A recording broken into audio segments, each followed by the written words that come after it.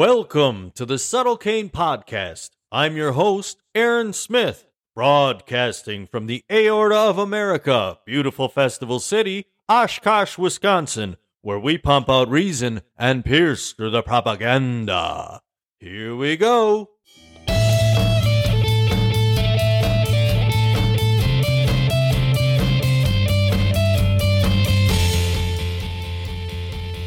To all the new listeners, welcome. We're glad to have you. To the returning visitors, thank you. You are either a masochist or very curious. Both are welcome at the Subtle Cane Podcast.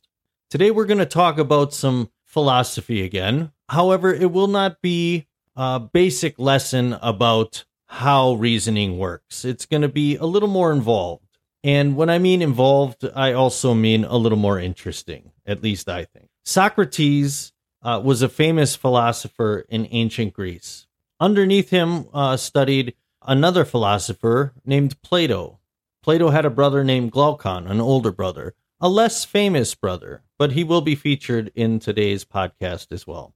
In Plato's The Republic, he has a dialogue between his brother and Socrates called The Allegory of the Cave. This might ring some bells, or at least make you think, well, I've heard something like this before.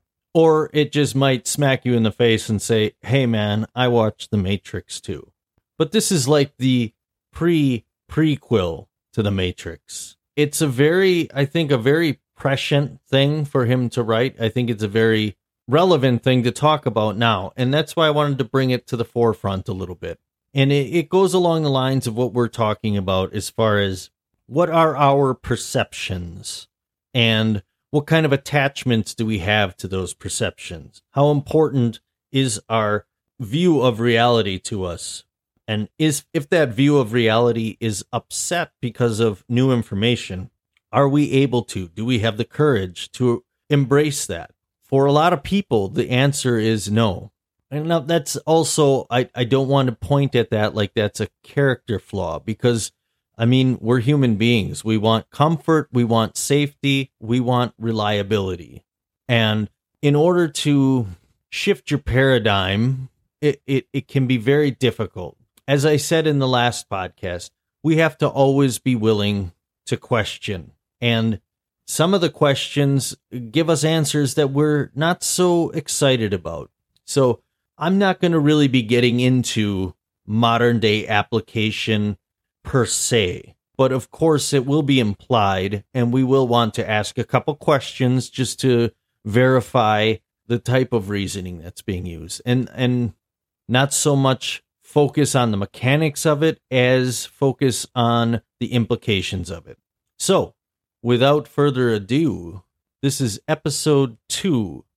Don't go breaking my illusion. So to get started, I thought it would be helpful to read you a portion. So this is the beginning of the allegory of the cave. It's kind of the setting the scene, which is actually what it is labeled. Okay, as translated by Thomas Sheehan. I will have a PDF of this in the show notes, or a link to the PDF anyways, so that you can go back if it's interesting to you, and go over it a little more on your own, be able to dig into it a little deeper. So this is part 1, setting the scene, the cave and the fire. The cave, Socrates. Imagine this. People live under the earth in a cave-like dwelling. Stretching a long way up toward the daylight is its entrance, toward which the entire cave is gathered. The people have been in this dwelling since childhood, shackled by the legs and neck. Thus they stay in the same place so that there is only one thing for them to look at, whatever they encounter in front of their faces. But because they are shackled, they are unable to turn their heads around. A fire is behind them, and there's a wall between the fire and the prisoners. Socrates says, some light, of course, is allowed them, namely from a fire that casts its glow toward them from behind them, being above and at some distance. Between the fire and those who are shackled, i.e. behind their backs, there runs a walkway at a certain height. Imagine that a low wall has been built the length of the walkway. like the low curtain that puppeteers put up, over which they show their puppets. Images carried before the fire, Socrates says. So now imagine that all along this low wall, people are carrying all sorts of things that reach up higher than the wall. Statues and other carvings made of stone or wood, and many other artifacts that people have made. As you would expect, some are talking to each other as they walk along, and some are silent. Glaucon, this is an unusual picture that you are presenting here, and these are unusual prisoners. Socrates, they are very much like us humans. I, Socrates, responded. What the prisoners see and hear. Socrates, what do you think? From the beginning, people like this have never managed, whether on their own or with the help of others, to see anything besides the shadows that are continually projected on the wall opposite them by the glow of the fire. Glaucon, how could it be otherwise, since they are forced to keep their heads immobile for their entire lives? Socrates, and what do they see of the things that are being carried along behind them? Do they not simply see these shadows? Glaucon, certainly. Socrates, now if they were able to say something about what they saw and talk it over, do you not think that they would regard that which they saw on the wall as beings? Glaucon, they would have to.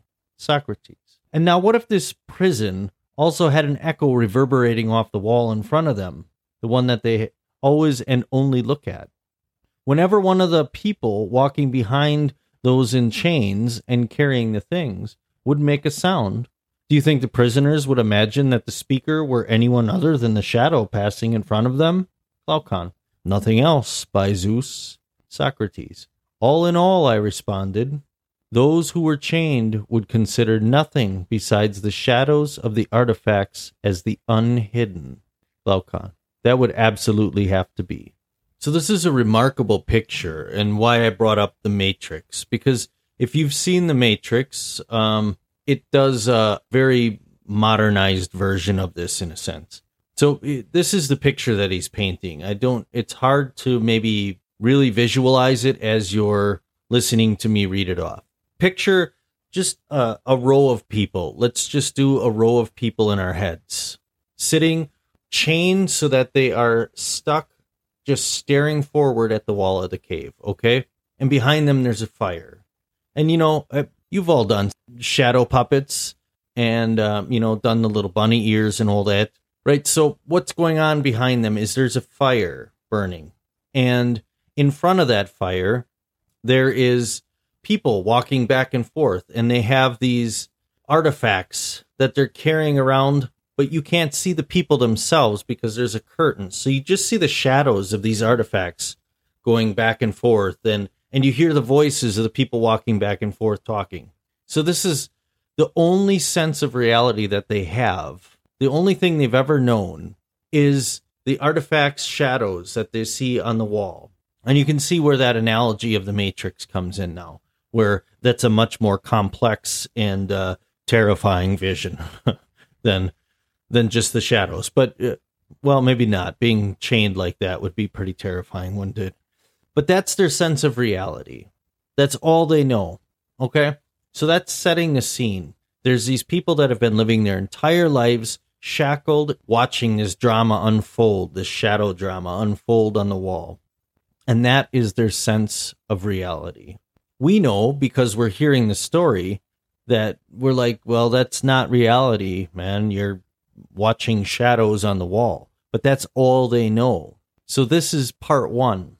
This is how he sets the scene. This is what he wants us to picture. And in the end, he talks about, no, man, these guys are just like us. This is what we do.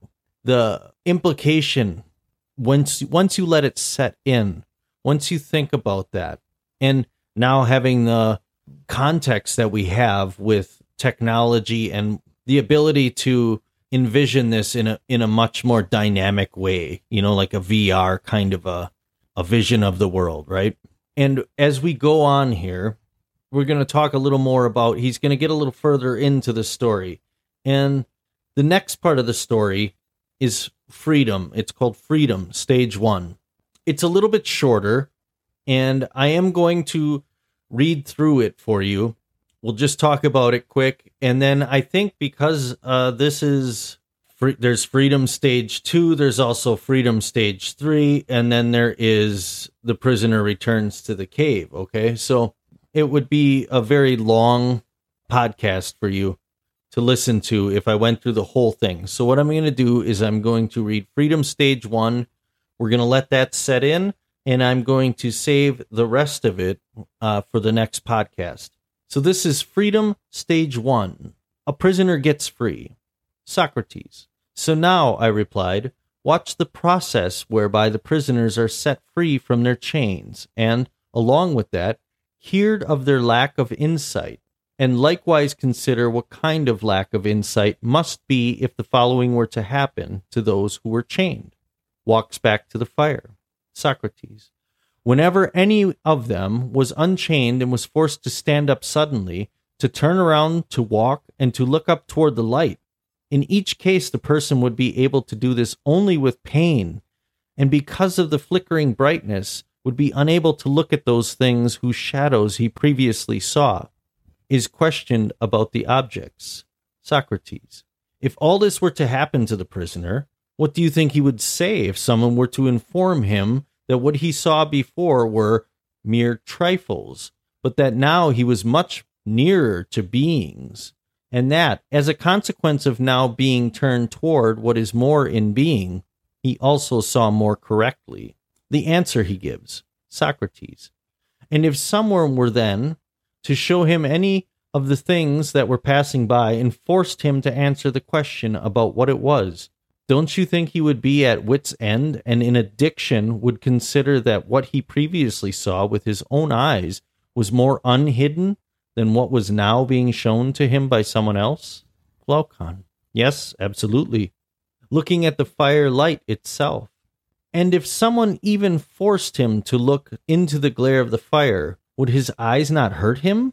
And would he not then turn away and flee back to that which he is capable of looking at? And would he not decide that what he could see before without any help was in fact clearer than what was now being shown to him? Glaucon. Precisely. Okay, so the picture here is that a prisoner is released and allowed to stand up and turned around, and, the illusion was shattered, okay? The little bit of light that he's had his whole life has shown him just these shadows, and he thought those shadows were beings. He thought those shadows were reality. He stands up, he turns around, and reality is just broken. The fire, it hurts his eyes. And, when if you walk outside from a dark room, or someone turns the light on when you're trying to sleep in bed, it is very shocking, right? The light hurts your eyes. You can't focus. It's hard to see what you're looking at. It's hard to get your wits about you. So this is what is happening. The prisoner is questioned, and he's not really ready to accept what he's seeing, and it's upsetting to him. It's disorienting, and really, he's not sure that because it's been his whole life what he's accepted. He is not sure that what he's seeing is more real than what he's known his whole life. And that part of his mind that doesn't want to bend, that doesn't want to accept, is rejecting that idea too. Because you got to think, how attached are you to your view of the world? I'm very attached to my view of the world, and that's why I have to do what I do and constantly challenge that. We all need to challenge our views of the world. It doesn't mean that we have to be completely unmoored and uncertain, because that's not a safe place to be either. But we have to at least be able to consider when new information comes our way. We have to be able to just bear down, let our eyes adjust, and take a good look at what we're looking at, and decide then if what we're looking at is right, or if it's wrong, or if it's actually more true than what we've been looking at in the past, what we have perceived in the past. And so I think this has been happening to a lot of people all around the world. I see more and more, and maybe it's just because of the circles I'm in or what I expose myself to, but aren't you starting to feel a little like someone unshackled you? Are you having moments like that, and you're starting to think, well, wait a minute, this doesn't really add up. I've been told these things my whole life, but there's something inside you that's just saying, you know what, I don't feel like that I can completely rely on what I have taken for granted. Or have you had those moments and then thought, well, this is very uncomfortable and I don't like it, and I think I'm just going to go take my seat again. Where's my shackles, please? Because, like I said earlier, that is not, it takes a lot of courage to not do that, but it isn't a deficit in character when you don't do that either. I see people who are seeking truth, but then get this kind of self-righteousness about it, and they start frowning on the people around them that don't see what they see. And you know what? I went through a phase where I think I kind of was like that too, and you get a little uppity. You think maybe that you got all the answers. Well, that happens a lot when you're younger than when you're older, because when you're older, you're like, man, I've been wrong so often that well, you know, there's only a few things in life that you're like, yeah, I got that, but you know, all this other stuff, we're just gonna roll with it. That's a little bit of a breakdown, a little start on Socrates, Conversation with Glaucon from Plato's Republic. I want to thank you for being here. I want to thank you for taking the time to be here. It's dedication, you know, and you are truly appreciated here, and you're valued. We are working on the value for value system here. And I've explained it before. I'll just go over it again real quick. The value for value system. If you find value in what I'm doing here, I would ask you humbly to return that value. And that way we can continue to have these conversations, continue to further the podcast, to have more resources in the sense of making it a more dynamic show for you. And you can contribute with a monetary donation that can go through PayPal or Venmo. I have a crypto wallet, so I can accept some cryptocurrency, but it doesn't have to be that. And I don't want you to feel obligated to do that. I don't want to do advertising, because I don't think that advertising has a good place in free and open discussion. You know, advertising is manipulation. And as I've said, I understand in the free market society, you need to let people know about your products. But I don't want any kind of outside influence affecting what we're trying to do here. I will have links to all the ways that you can help. You can also provide art. If you're a musician, send me some music. I will try to get you some exposure. I was in a couple of bands myself, and we had a lot of fun. We didn't get a lot of exposure. It's not always easy to get that. So I'm happy to help out in that way. I will consider you one of my producers, and that's something that you can even go ahead and slap on your resume. This show is meant to be reciprocal. It's a reciprocal relationship. My email is in the show links, and I want you to feel comfortable just reaching out to me with questions, with concerns, feedback. Please try to keep it to constructive criticism. Constructive criticism is, by its very nature, constructive. Those of you who may be a little less restrained or constructive in your criticism will have the opportunity to be part of a segment of the show I think we will label as the Den of the Denizens of Discontent. That section of the show will be devoted to my least helpful advice, and will, in return, share advice about the benefits of mental health and productive feedback. I really appreciate you being here. It is an honor and a privilege to share your time. Please know that you are valued, you are loved, and you are worthy. God bless, and good night.